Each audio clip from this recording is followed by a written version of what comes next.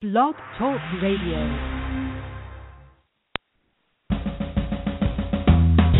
Welcome to Lykken on Lending, a weekly mortgage market update providing up-to-the-minute information on interest rates, loan programs, and hot industry news relating to the mortgage industry. Brought to you by Mortgage Banking Solutions, enabling executives to take their business to the next level. To participate in today's program, our guest call-in line is 646-716-4972. And now, here is your host of Lykken on Lending, David Lykken.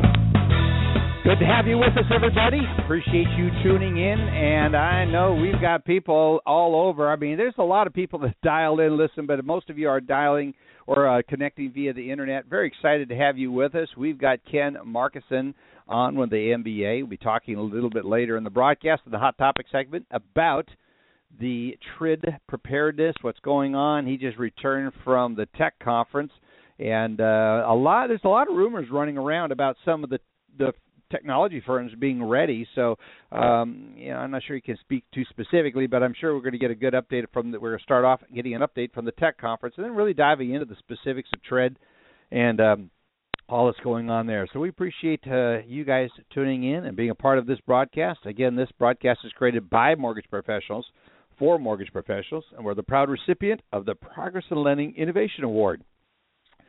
It's also, just want to say a special thank you to our sponsors, United Guarantee. And one of the people I want to give a shout out to, Susan King, who is really responsible for their partnership and sponsorship here at the radio broadcast.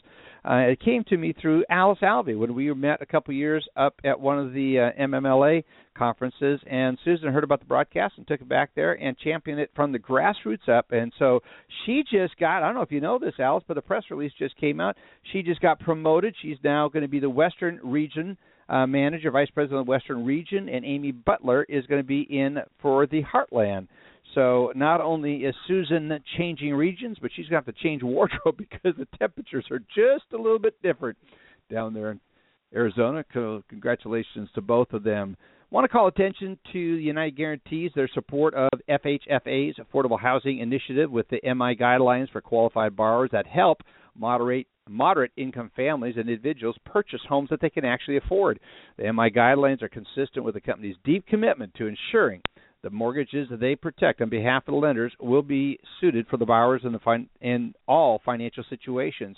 UG's flexibility, including coverage of 95% LTVs, as well as they allow gift funds, and then there's a whole bunch of other things that they will allow you to do. So you need to get a hold of your UG rep, whether it be Susan or Amy.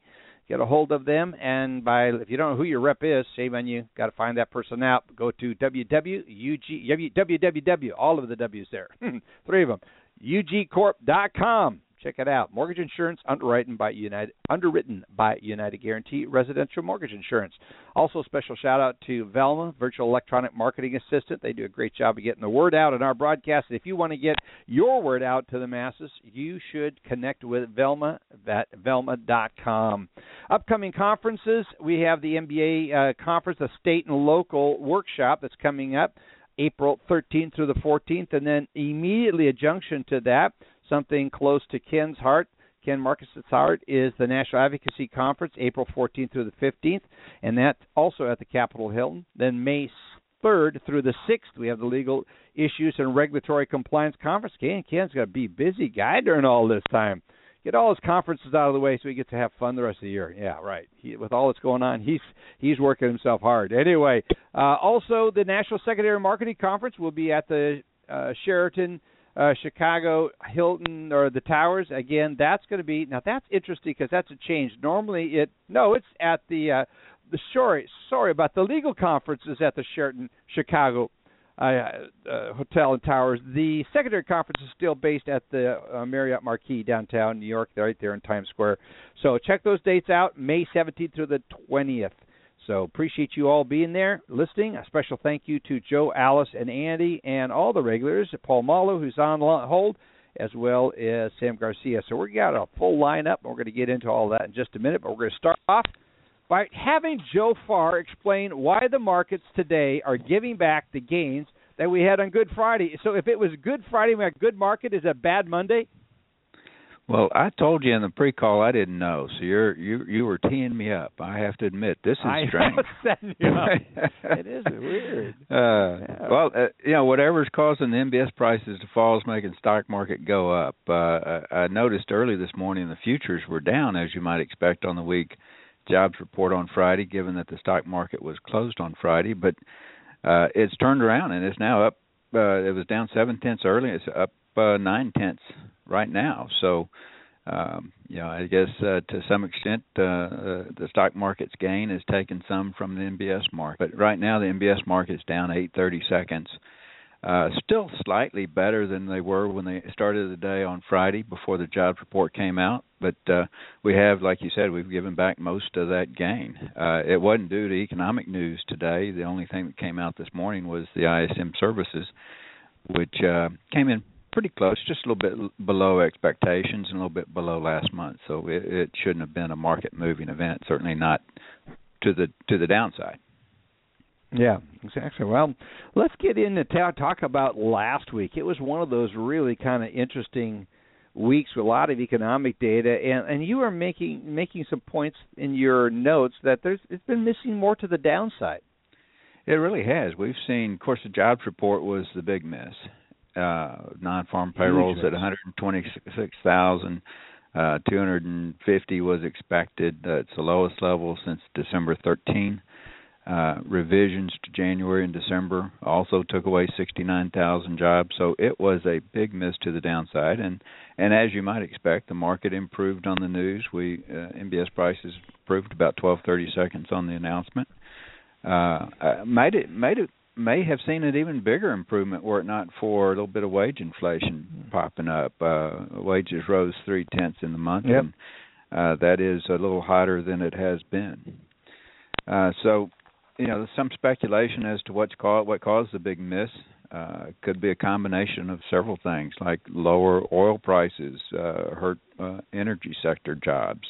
The value of the dollar hurt manufacturing jobs. The weather had an impact on retail and construction jobs. So all those things are sort of transitory, and maybe one of the reasons we haven't seen a move based on that report that held. Combine the jobs report with misses on the ISM, Chicago PMI. Of course, ADP was a precursor to this, and got to give them credit. Mm-hmm. They kind of indicated the direction of job movement. They hadn't done that. They didn't do that last month. Construction spending, all of those were misses to the downside. Now, the nice thing was that pending home sales in February. Yes, very strong. Very strong. From January. So that was nice to see. So 3.1% versus 0.5% they anticipated. Yeah, that was good. So is the economy slowing down? I guess is the question on everyone's mind. And some of this, I think, is transitory, and we might see it's much like last year, where we had a weak first quarter that then spilled over into a stronger second quarter. And I'm kind of in that camp. I think we'll see that. Is this having an impact on the Fed and Fed policy? The consensus for the first Fed rate hike has shifted further out into the future, still in this year, but shifted further out. But I think the Fed, with what they've stated as being data dependent, they're not going to shift too strongly on the weakness of this jobs report, and wait to see if it doesn't rebound. Yeah. Well, we got the FOMC meeting minutes going to be released on Wednesday, so that gives us that'll give us some. I'm assuming that's going to give us some insights. Is it? It has in the past. I look back at the last 6 meetings, and 5 of the last 6 are the days of the meeting minutes being released. 5 of the last 6 times it's been good for mortgage rates, meaning the Fed minutes indicated greater weakness among the members as to their view on the economy, and only once did the minutes result in a MBS price drop.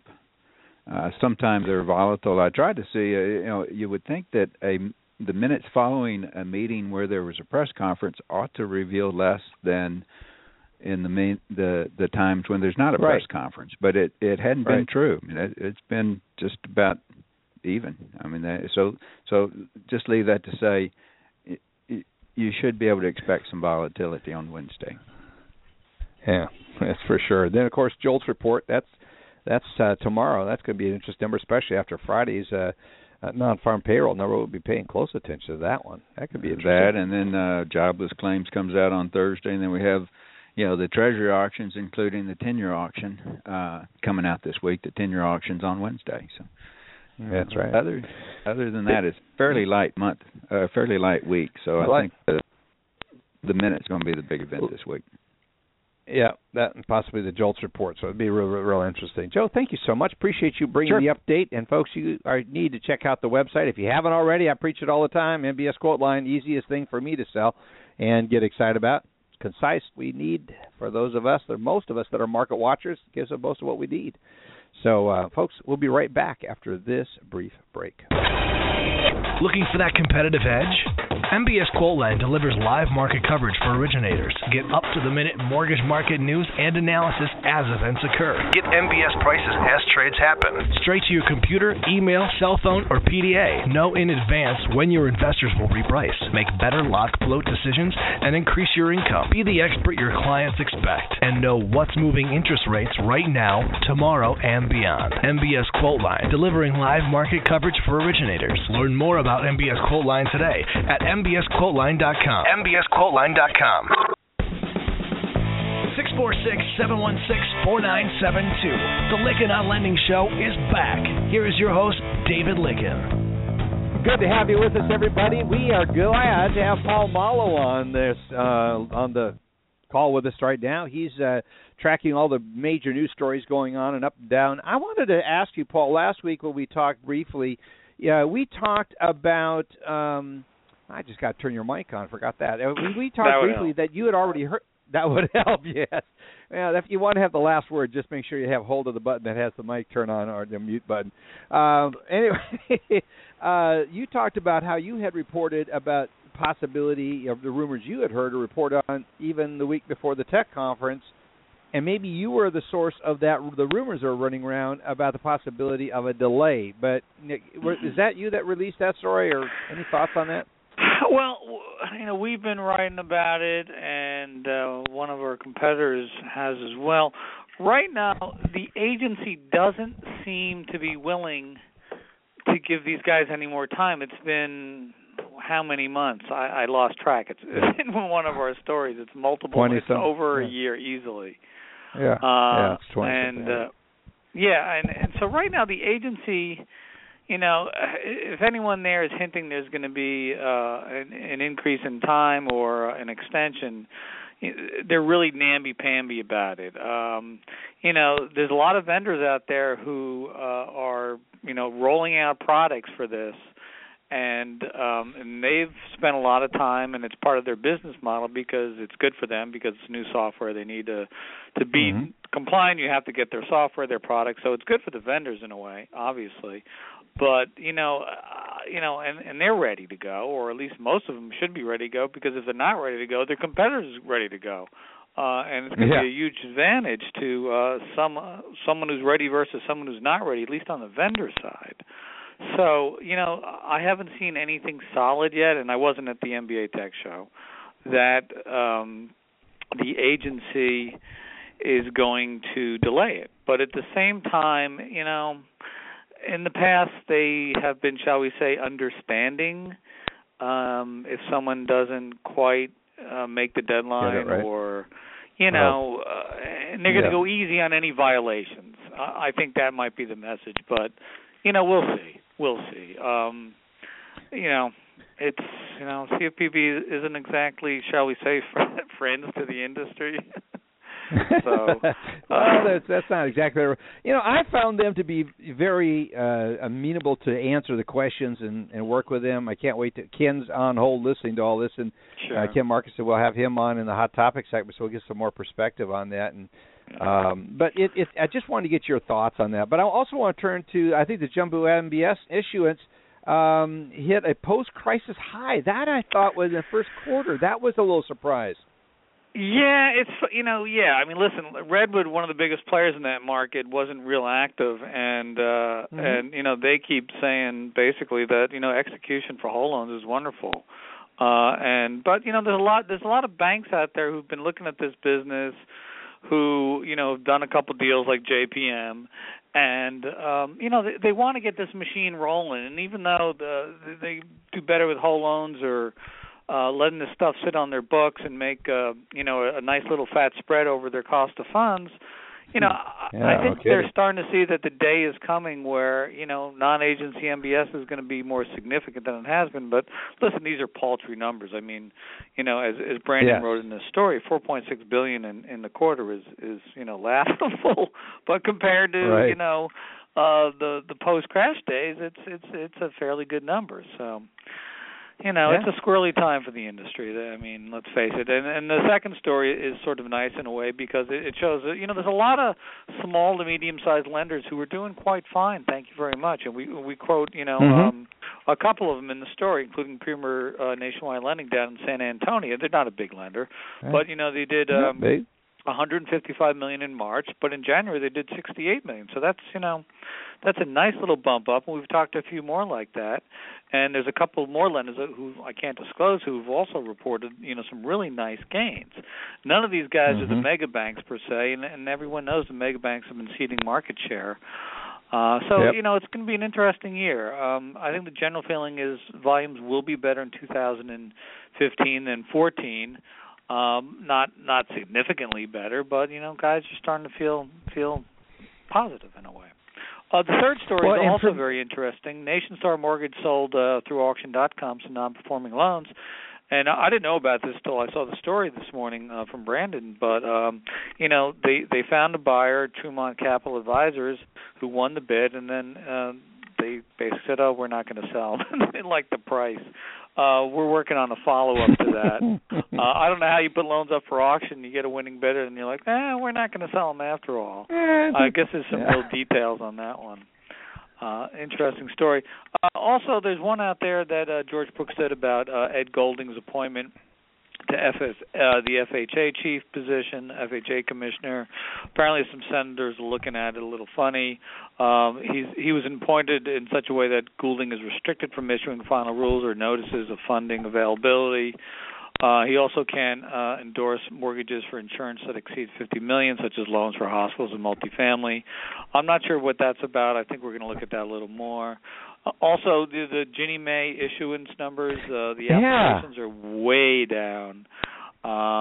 So that's sort of interesting as well. Short take, big story. Really Navy Federal did $1 billion in March in originations. That's a record for the company, and they have one of the most fascinating products out there. This 100% financing, no money down, fixed rate loan with no MI, and they did. It's called Home Buyer's Choice, and they did $179 million in loans in that product alone. Great March for that company. They're huge in the Washington D.C. area. I said it was fixed. I'm not sure if it is fixed. It is 100% financing. Maybe it is an arm of some sorts. Well, they didn't have a lot of detail in their small press release, but big numbers for them. And so that's all the highlights today. Good stuff. I mean, I always like it. I thought it was interesting the story that you wrote about when you were looking. Was it you? No, it was Brandon again wrote the story about Nations. What's the one about Premier? No, that was your story. Yeah, I thought it was yours. It was the wholesale division that done so well. I think there's a real sense that wholesale is starting to make a resurgence again in a bigger way. And so we're seeing a lot of, banks are purposefully, letting go of market share, and we're seeing a resurgence of some brokers. And so that's something that we've been seeing within our consulting firm is people contacting us, hey, I think I want to start my own firm. I don't know what size it should be. And so it's just really fascinating. There's been an upswing in that. So we crunch the numbers every quarter, and the broker market share has been inching up. It's still, let me think here. I think in the fourth quarter, it was 10% of market share brokers had through table funding. And the previous couple quarters was 9.3, 9.4, 9. So it's on the upswing. Again, it looks like the depositories are ceding market share, just either intentionally or they're not as nimble and they're not competing very well. So that's maybe Ken can talk about that more, but I would assume he's seen that in some of his members. Well, it's good to have you with us, Paul. Appreciate you taking time out of your busy life there and being a part of the broadcast. Thank you so much. Great. Sir. Appreciate it. Thanks for having me. Always fun. Bye-bye. It's always a pleasure. Talk to you soon. Alice Alvey, give me an update. We give our listeners an update on what's going on as it relates to the regulatory world. I thought it would be good that you, in anticipation of the TRID talk, I think it's great that we have something that you kind of do a little bit of a lead-in on that. So, and here's Alice. Oh, thanks, Dave. Yeah, I think it would help, right? Since we're going to have Ken on to talk in detail about the TRID, that maybe in my segment here we kind of walk through some of the basics and things that we're hearing that are going on today that are still a challenge. So, in the rule itself, I think what everybody needs to be aware of is fundamentally we're starting with needing to pay more attention to the when does the rule even apply, right? Right at the very beginning, TILA has always been that closed-end consumer credit transaction secured by real property, and that consumer credit transaction is one that's, primarily for personal, family, or household purpose. So as a lender, that's a policy to set. How am I going to move forward with when does the rule apply? Am I just going to make it across the board? Am I going to try and manage business purpose? How am I going to handle that? The rule itself has, some variances with different business days. It tightens up the application date a little bit different. So you've probably heard a little bit already about the differences in pre-qualification and how to handle pre-approval. Probably one of the most recent changes is the CFPB came out this week with their new toolkit, which is supposed to replace, or I'm not supposed to, but will replace the special info booklets. So, got to find the light at the end of the tunnel here. This info booklet today is 71 pages, and the new booklet's going to be 25. I call that a win. So we now have to make sure, again, the loan officers know what's in the booklet so they can make sure they're explaining it to customers properly, and I think it'll be a little bit easier to work with. The other components in the rule that people are watching is obviously you think about the timing requirements. I've got to get a new loan estimate out, which is now basically the TIL as well. So all those timing requirements change a little bit. And one of our biggest challenges being with the closing disclosure, and how are we going to get the information from the title companies? So another component in the rule is the 3-day waiting period that has a lot of people worried. It is way past time to be talking to the title industry and your realtors about this so that they understand what your flow may be.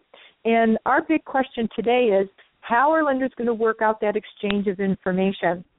There's been some talk about, sharing a MISMO format, but that's a lot of data you might not need. And is there going to be a group of data that can be just what the title companies and lenders need within that file? And then how do I manage the integrity of that data back and forth between us?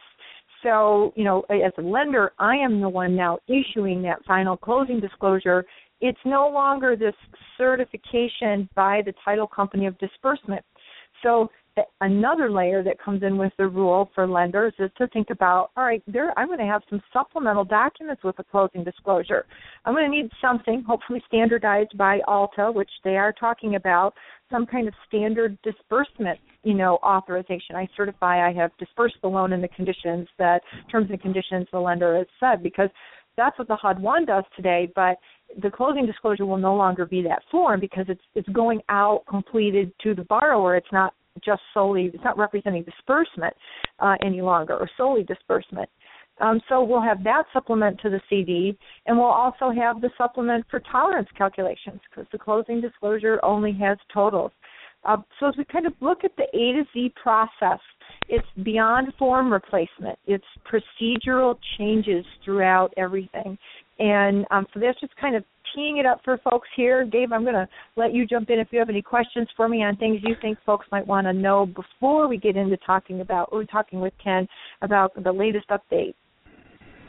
I think this is good. I think one of the things I'm going to be most interested in hearing about is what guidance, because there's been a lack. There's some areas still that I think CFPB could provide some more guidance on. And I'm hoping we can get into that part of the discussion with Ken, and I know he's real close to that situation, as you know. So it'll be good. I think we're going to save as much time before we go on. Instead of going on any more longer here, I think we'll bring all that up in the Hot Topic segment. But thank you so much, Alice. Good stuff. Anything to be concerning about and that we should be looking at in the short term that's toxic on the calendar? I think the main thing, other than, if you have to take your eyes off of compliance, is certainly the FHA handbook. We're waiting to see if we'll get an extension. MBA has put together some tools. We have some as well that will show you the list of the of the changes within the 4,000. And there are some absolute frontline originators need to know some basic underwriting policies that are changing with the FHA handbook that will be effective June 15th, and that, frankly, is right around the corner. So that would be the next heads up for everybody. Watch for your changes in FHA, and we're happy to help you with that. Good stuff. Excellent, Alice. Appreciate you being a part of the broadcast. You give us so much information all the time. Can't wait to have you participating there with us in a minute in the Hot Topic segment. Well, that's a little more than a minute. We've got a few more segments to get to before we go there, but we'll be right back, folks, right after this brief break. If you have questions about mortgage regulations, Indicom Mortgage U has free answers. If you need ideas about how to reinvent your organization, Indicom Mortgage U will share great ideas. When you need help at any step of the loan process, give us a call or send an email. The Indicom team of experts have been helping mortgage players from origination through servicing for over 30 years. Your success is our focus. Whether it's a quick question or long-term support, portfolio, conventional, or government lending, it's a competitive market. So let Indicom Mortgage U give you the edge. Good to have you with us, everybody. Let's get over to Sam Garcia. Then we're going to get to the Profit Doctor and then to the Hot Topic segment.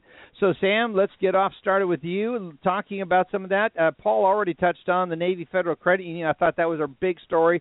And I think it's something that you cover a little bit more, the fact that's what's going on in the whole market as far as it relates to credit unions. We're seeing a lot more credit union activity than I recall seeing in previous cycles. Your thoughts? Well, it's interesting because we were able to get pull the mortgage employment numbers last week from that employment report. Mm-hmm. And we did show a little bit of a bump in non-bank employment. And we also had an estimate of approximately 566,800 people in mortgage lending as of February using the Department of Labor's numbers. But while non-banks have grown about 2% on a year-over-year basis, federally insured banks have lost about 16% of the mortgage-related jobs based on our estimate. And then at credit unions, we've seen that they actually slipped 3% from February of last year to February of this year. So, not as much of a drop as the banks, but if we look at more recent numbers, I remember that we've seen that the more recent quarters have been busier for credit unions, so we've seen a little bit of a pickup more recently. Yeah. The Mortgage Market Index, which we put out last week based on data from Optimal Blue, it was down 9% from the previous week. So activity slowed ahead of Easter, basically, to be expected. ARM activity took the biggest hit. It was down 11%. And refinances were down 10%. We went ahead and published a story about agency mortgage-backed security issuance, and on MBS issued on behalf, fixed-rate MBS issued on behalf of the three companies, jumped 13% between February and March. Turned out to be the strongest month in agency issuance since September 2013. So last month, real busy for the three agencies. We see that the Mortgage Bankers Association put out their profit report for production, and one of the factors our shares were able to pull out of there, which I know you're always interested in, was that the closing rate in the fourth quarter was 74%. So that's based on the Mortgage Bankers survey of independent mortgage bankers and subsidiaries of banks. And net production income for all of last year, it was 34 basis points, tumbling from 61 basis points the prior year. FHA put out its monthly production information, and we saw that January residential endorsements were off 1% from December. But what was more interesting was that total applications for FHA residential business soared to 134,000 applications from just $79,000 the prior month. So that's pointing to a pretty good increase in the first quarter for FHA business based on their own application information. Home equity conversion mortgage production last month was 2% lower than it was in February. It was a second consecutive monthly decline for HECM business. And last month's biggest HECM lender was American Advisors. Bankruptcies, bankruptcies, there were 81,600 or so bankruptcies during March, and that was quite a bit higher than the 65,000 that were filed the prior month. So a little bit of a blip there for bankruptcy filings. In fact, it turned out to be the biggest month for bankruptcy filings since May 2014. We saw that HUD put out disclosed some mortgagee actions today, nearly 100 of them. HUD reported that 17 mortgagees face civil money penalties, withdrawals of FHA approval, suspensions, probations, reprimands, and administrative payments. Another 11 failed to meet deadlines for annual recertification, and 68 didn't meet the recertification requirements. There were some layoffs and that are tied to the merger of the Federal Home Loan Bank of Seattle and the Federal Home Loan Bank of Des Moines. It looks like it'll turn out to be about 109 people lose their job as a result of that. And the last thing we had here was that Bank of America last week settled a couple of lawsuits tied to the Taylor Bean debacle. The case is centered around Bank of America's role as an intermediary between note investors and Ocala Funding, which used to be a unit of Taylor Bean. And we don't have the terms of those settlements, but another one put behind it. So, and that pretty much wraps up the news for the highlights for this last week.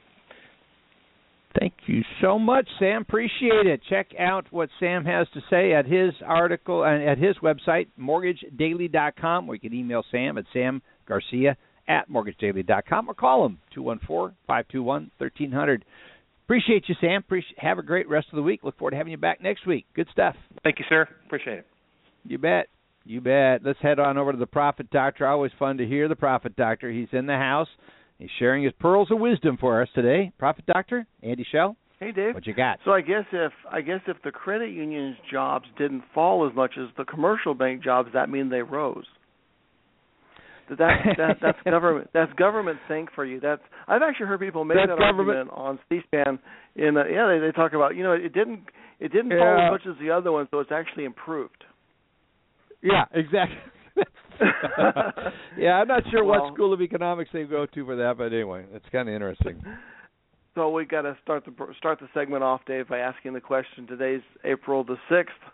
Do you have your P&L? I can tell you that our bookkeeping customers have their numbers now. So is your accounting system able to generate those numbers? Did you make your gain on sale numbers? Do you know? How do you know? Good. Did you track it? Did you reconcile it? So get that stuff ready. There's an announcement in the Weiner Brodsky Financial Services update that came out about an FTC proposal that's going to affect the data security requirements for mortgage lenders and mortgage servicers. And this is just an ongoing process where data management is just top of mind for the regulators, protecting consumers' data from being hacked, whatever, stolen, identity theft. So this is never going to go away. And in the midst of a TRID launch, we also have to keep mindful of our data security management as a whole and make sure we keep that stuff up to date. And with the new TRID implementation, if we have an interface with our accounting system, which during the last webinar that we taught, Dave, that we asked the polling question, how many people did have an automated interface, and something of the order of 85% of the people used an automated interface. Interesting.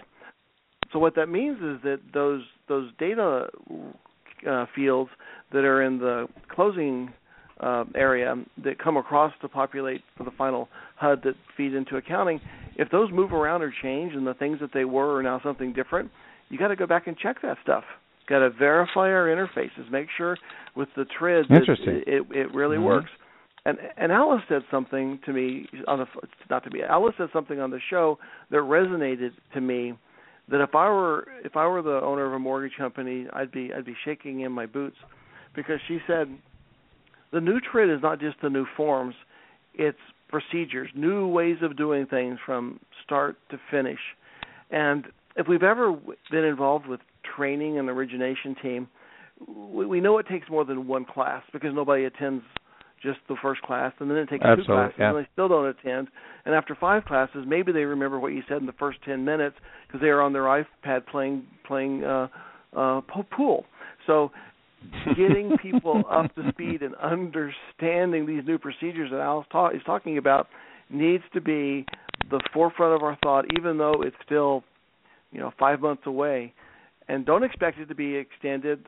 Don't listen to the rumors.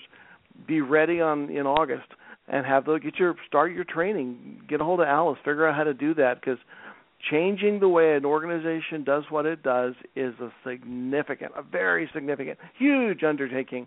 It's more than just the forms. It's how you do it. Don't lose focus on this. There you go, Dave. That's all I have. Good. Unless you have something else to talk about. Oh, I could have you talk about it. They got a lot of questions, but we got to save some time for Ken Markison here in just a minute. But it's good stuff. By the way, I just want to tell everyone, you've become kind of a rock star there with the MBA's educational department, because you're putting together some really good stuff, and you got 2 more coming up. So just give us a little tease on what the others that are the other couple events that are topics again. In the midst of having our new TRID, there are other CFPB mandates. These are non-optional requirements that have been launched on mortgage companies. One is called a compliance management system. It's not a computer system. It's a process by which we follow all the rules and know that we followed the rules and test to make sure we followed the rules. And we're going to talk all about how to launch, manage, maintain, implement a compliance management system. And then part of that also is third-party management, which has been out now for over 2 years, and it's actually 3 years now. It came out in March of 12. So for 3 years now, we have been required to change the way that we deal with our vendors. We have to have certain provisions in the service level agreements with our vendors, in the contracts we have with our vendors, the CFP mandates. There's very specific language. And we're still talking to people that are still trying to figure out how to just even risk weight a vendor, much less implement the changes. So we're going to do a webinar through MBA Education. Go to MBA.org, click on Education. It's one of the webinars on how to implement the third-party management requirements, because you got enough to worry about already, just keeping your volume up, getting your loans closed, worrying about TRID, all these new rules. We're going to show you how to do it so you can just follow our guidelines and get it done. That's what's coming up in June. Good. Excellent. Lots of good stuff. Appreciate you being with us, folks. We're going to be right back after this brief break.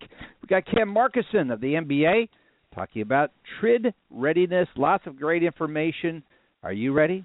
Stay tuned. We'll be right back. Mortgage Banking Solutions is the preeminent management consulting firm to the residential mortgage lending industry. No other firm in the U.S. offers the menu of services or the level of expertise to the industry. If you're looking for help converting from best efforts to hedging, or need help with bookkeeping to know your profit per loan, if you are interested in making the transition from broker to banker, or if you just need a roadmap for success, Mortgage Banking Solutions' primary focus is to enable executives to take their business to the next level and guide them down a path towards success and profitability. With over 300 combined years of experience in all facets of mortgage lending, the Mortgage Banking Solutions team of professionals has the expertise and know-how to help you accomplish your goals. New warehouse lines of credit, broker to banker transitions, transitioning to hedging, financial and accounting services, or meeting your capitalization needs. If you need help with these or any other aspects of your business, please contact our Mortgage Banking Solutions sales team to see how we can help you at 512-977-9900. That's 512-977-9900. Mortgage Banking Solutions, enabling executives to take their business to the next level. Good to have you with us, everybody. It's so much fun to be a part of this, of a way of you getting all the information, and we're so honored to have the long list of guests that come on here each and every week to talk about all that's going on. One of those guests who we've had on before is Ken Markison. He's the Vice President and Regulatory of Counsel. Now, he's got several hats he wears around there. All I know is he's got the title of VNG, very nice guy. So we also add to the end of his title and all his letters and all the distinguished things he has, VNG, very nice guy. We appreciate him taking time to be with us. Joe Farr, I've got your mic back on. Ken, I just turned on your mic, so make sure we're alive here. I want to say this. Sure. Ken has got a distinguished, you got quite a distinguished career, 32 years at the Office of General Counsel at HUD. And then also you got your law degree at Georgetown University, and you have worked tirelessly on behalf of many of us in the industry, the entire industry, and we're just honored to have you on here. So thank you so much for your work, your commitment, Ken, to all that's going on. In fact, all this stuff that's going on, you got all the attorneys. Now, you have pulled off, I think, the most miraculous thing in the world. You've gotten every attorney, every competitor to come together and put together the compliance essentials. You have put together some of the most powerful material. And so I don't know how you pulled that off, but so you've got to have a lot of politician in you somewhere along with all that legal stuff. So it's good to have you here, friend. Well, thank you. Thanks very much for having me. It's a pleasure to be back here and to join you and the other folks on the call. This it really has been a very challenging few years, but most of all for our lender members. And what we've been trying to do with Compliance Essentials and some of the other activities we'll talk about is give as much guidance as we possibly can through the best vehicles we can, which of course includes the legal community that serves MBA.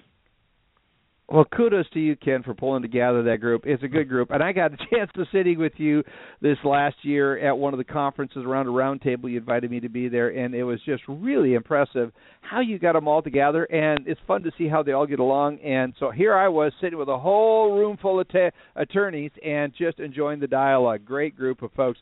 I want to talk about last week's tech conference and what you were there attending, and I just want to hear what is some of the chatter at the conference that you heard, and it's specific to TRID. Yeah, well, I think you'll recall, and it was brought up earlier on the show, there had been a few articles that had come out from the trade press, and they indicated based on Deputy CFPB Director Antonakis's comments at another conference for another trade association that the Bureau was focused on vendor readiness, and in that connection might be thinking about extending the date for TRID. You can imagine what reverberations this had. I know you were well aware of it. Yeah. And at the TRID conference, at the tech conference. The tech conference. Yeah, it became more like a TRID conference. It became the TRID conference. At the tech conference, the issue of vendor readiness became a sub-theme. And it's clear that vendors are working hard on this rule. We've known that for a long time. Oh, yeah. It's also clear that there are enormous challenges. I mean, this is, to the point that was raised earlier, a big challenge. It's a big challenge in terms of business processes. It's a big challenge in terms of software.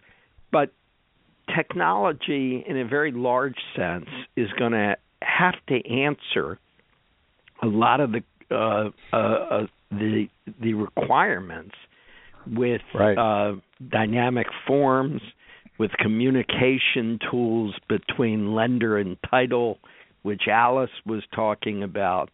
There are tons of challenges, and the rules themselves go well beyond technology. But it's a key piece. And what we were hearing is people are deep into it, but some of the deliveries will not happen until June. And there'll still be a need for customization by individual companies. So there's a lot to do ahead. Yeah, I think that's the thing, is there's a lot yet to do, and the MBA has been in the forefront of this. So I appreciate the fact that the Tech Conference kind of became the TRID Conference, or a very big sub-headline of the whole conference. But if you could fill our listeners in some of what the MBA is doing to help, Ken. That I don't know that everyone's aware of all that you guys are doing there. Well, I mean, this conference was emblematic, I think, of some of the involvement we've had at individual conferences. We had 2 sessions on TRID, meetings on TRID, as well as a super session with a very large panel of experts to answer member comments. But that was just the Tech Conference. We've dedicated a day at the Legal Issues Conference, which you mentioned at the beginning, on May 3rd in Chicago, which will be a forum on TRID.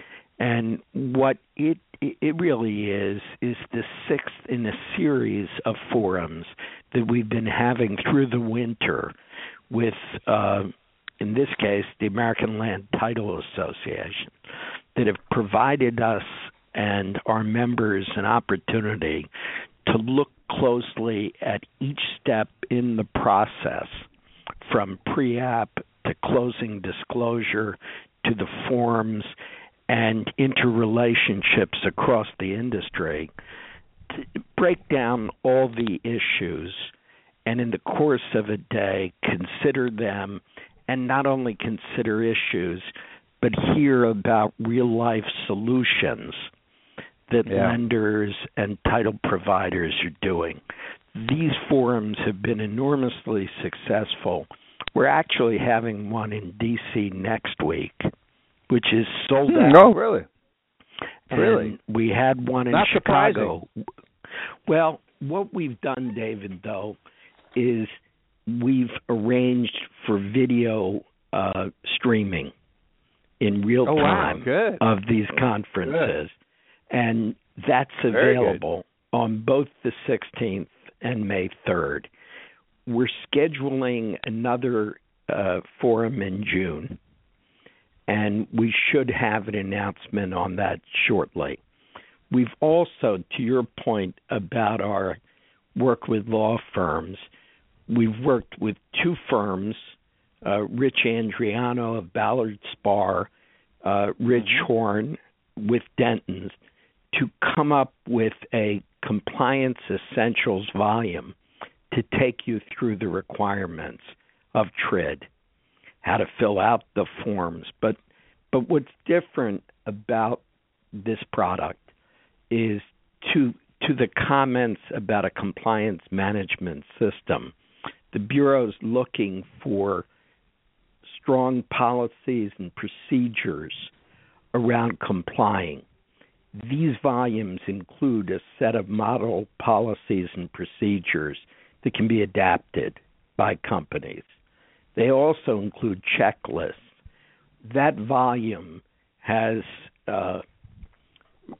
really, I think, satisfied many members' needs, and it's selling extremely well. We're planning to have a webinar very shortly to walk through the volume, and we'll also be offering updates. I think the other piece is that in addition to the forums, we're planning webinars for the summer, and not to just have folks think that we're only focused on education.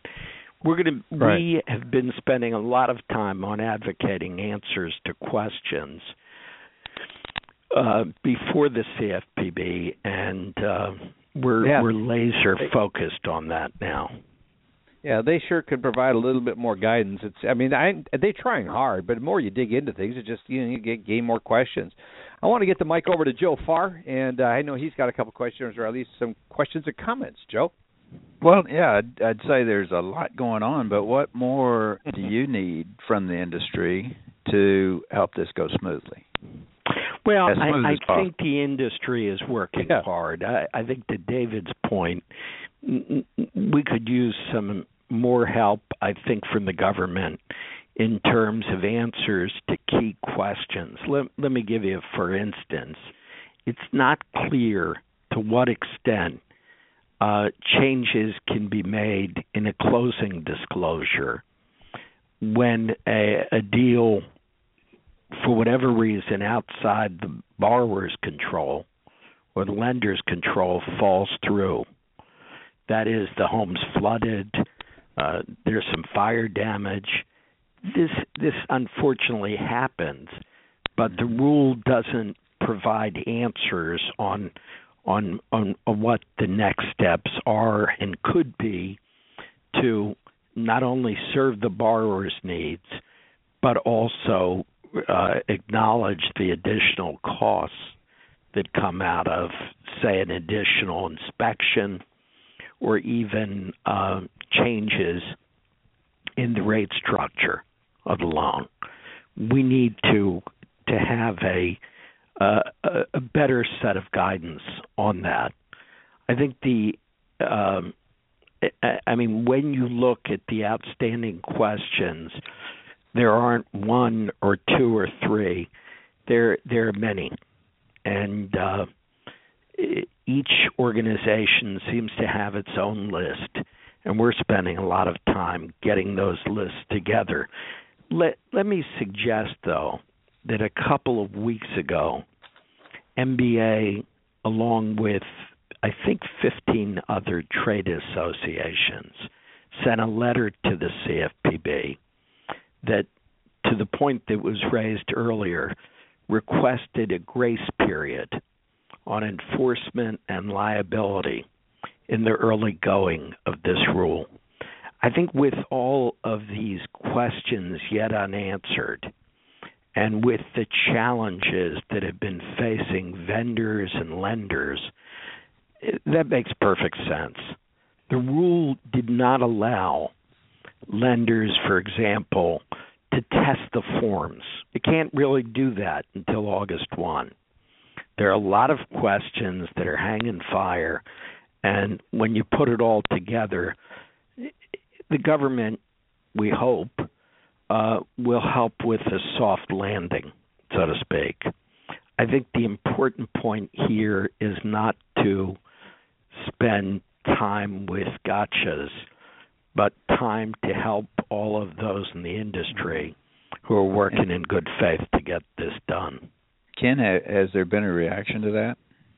They indicate they're considering it and considering the landscape, but we haven't heard a specific answer. Alice, let's get over to you. I want to toss the mic in your lap here. Hi, Ken. It's great to have you on the show. And it's great to speak to you. Yeah, thanks. So how about Alta?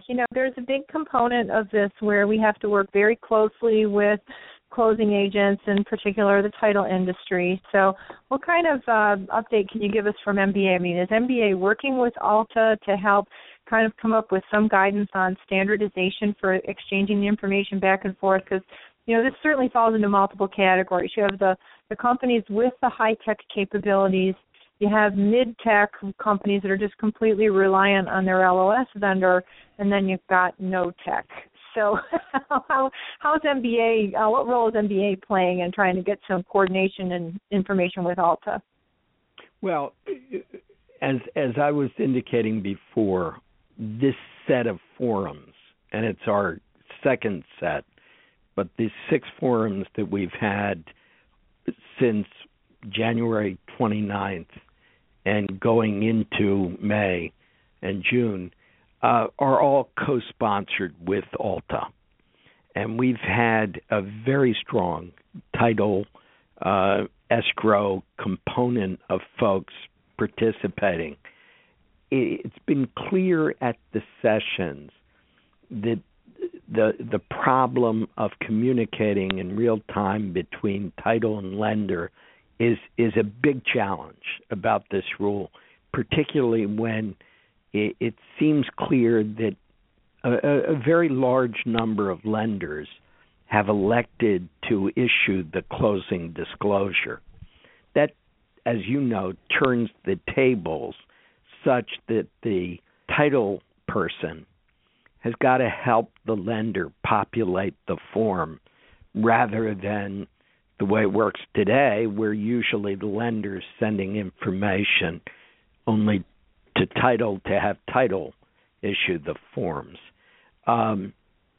This is a big deal. It turns out that there are several companies that are working on this, and we've been spending a lot of energy showcasing those companies for the purpose of letting our lenders know exactly what the choices are. I would expect that at legal issues, certainly next week in D.C., there will be even more information on that. I can't urge it too much that people listen in on these forums, or better yet, come there and get some of this information. It's very, very huge. Andy, let's get a couple questions in from you. Hey, Ken. Thanks for being on the show. It's great to hear your pearls of wisdom as we deal with this very significant transition and the deployment of TRID. Appreciate all you and the MBA are doing to help get people up to speed. So as we look back, after all that's happened in this short 20 months, was it enough? Well, I wish I could say it was. No, I don't think it was. At the time, I guess the rule was finalized in November of 2013.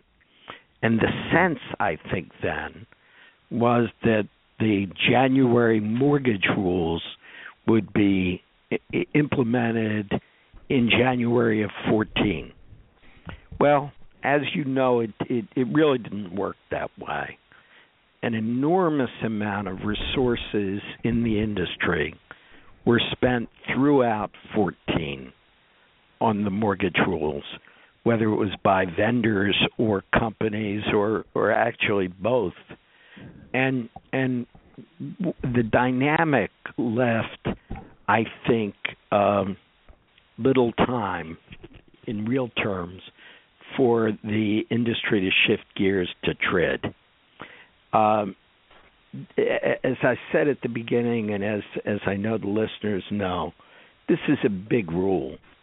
And for it to come on the heels of the mortgage rule, and considering all the questions that it raises, 20 months is challenging, and I think you really have to think about it in the terms that we've all learned about to come to that. Yeah, and great. And by the way, I think, I mean, if I may, August 1 will begin the beginning of the implementation. It won't be the end of the implementation at all. There are just too many challenges. Exactly. I think that's but the penalty clock potentially starts, and that's the risk. Yes. And you're the risk doctor. You're profit doctor, which means you're the risk doctor. So you're always paying attention to that. That penalty is, unless they specifically say they're not going to, or that they're going to give some grace and mercy, which is almost like saying they're delaying it, even though they're not. We're at risk, and so that's how everyone has to assume it. Ken, I just want to again say thank you so much for coming on. Tell everyone so there much at the for MBA. having me. Oh, it's any time, Ken. And you pick up the phone. I'm so glad that Jeff Schumacher reached out to me and suggested we have you on. Be sure to say hi to Jeff and David and everyone there at the MBA. You guys are doing such an amazing job on behalf of our industry. And I just got to tell you, I don't think everyone appreciates it. And I just really am a big advocate on people getting involved with the MBA, understand what's going on, and say, well, yeah, but it costs so much, or it's this or that. Well, you know what? Getting results sometimes costs a little money. And so if you're serious about being in this industry, you got to get serious about participating and get involved in these conferences, these forums that are going in there. Get involved. I've never heard anyone say, boy, that was a waste of time when I went to D.C. It never is, because you feel like you're making a difference. So, again, thank you to Ken for so much for being here. Very good to have you with us, appreciated, everybody. David.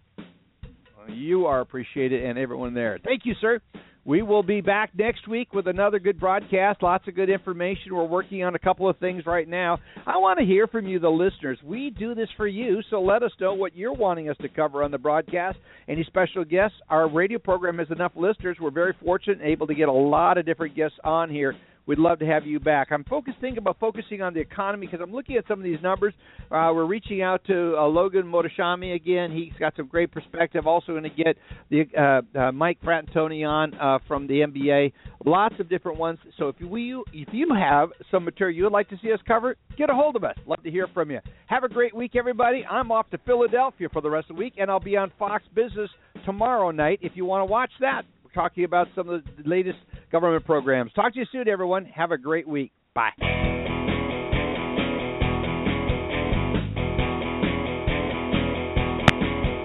This has been Lykken on Lending, a weekly mortgage market update with your host, David Lykken of Mortgage Banking Solutions, enabling executives to take their business to the next level. Today's guests were Joe Farr from MBS Quoteline, Andy Schell of Mortgage Banking Solutions, and Alice Alvey, President CMB of Mortgage U. Come by next week, and thank you for listening.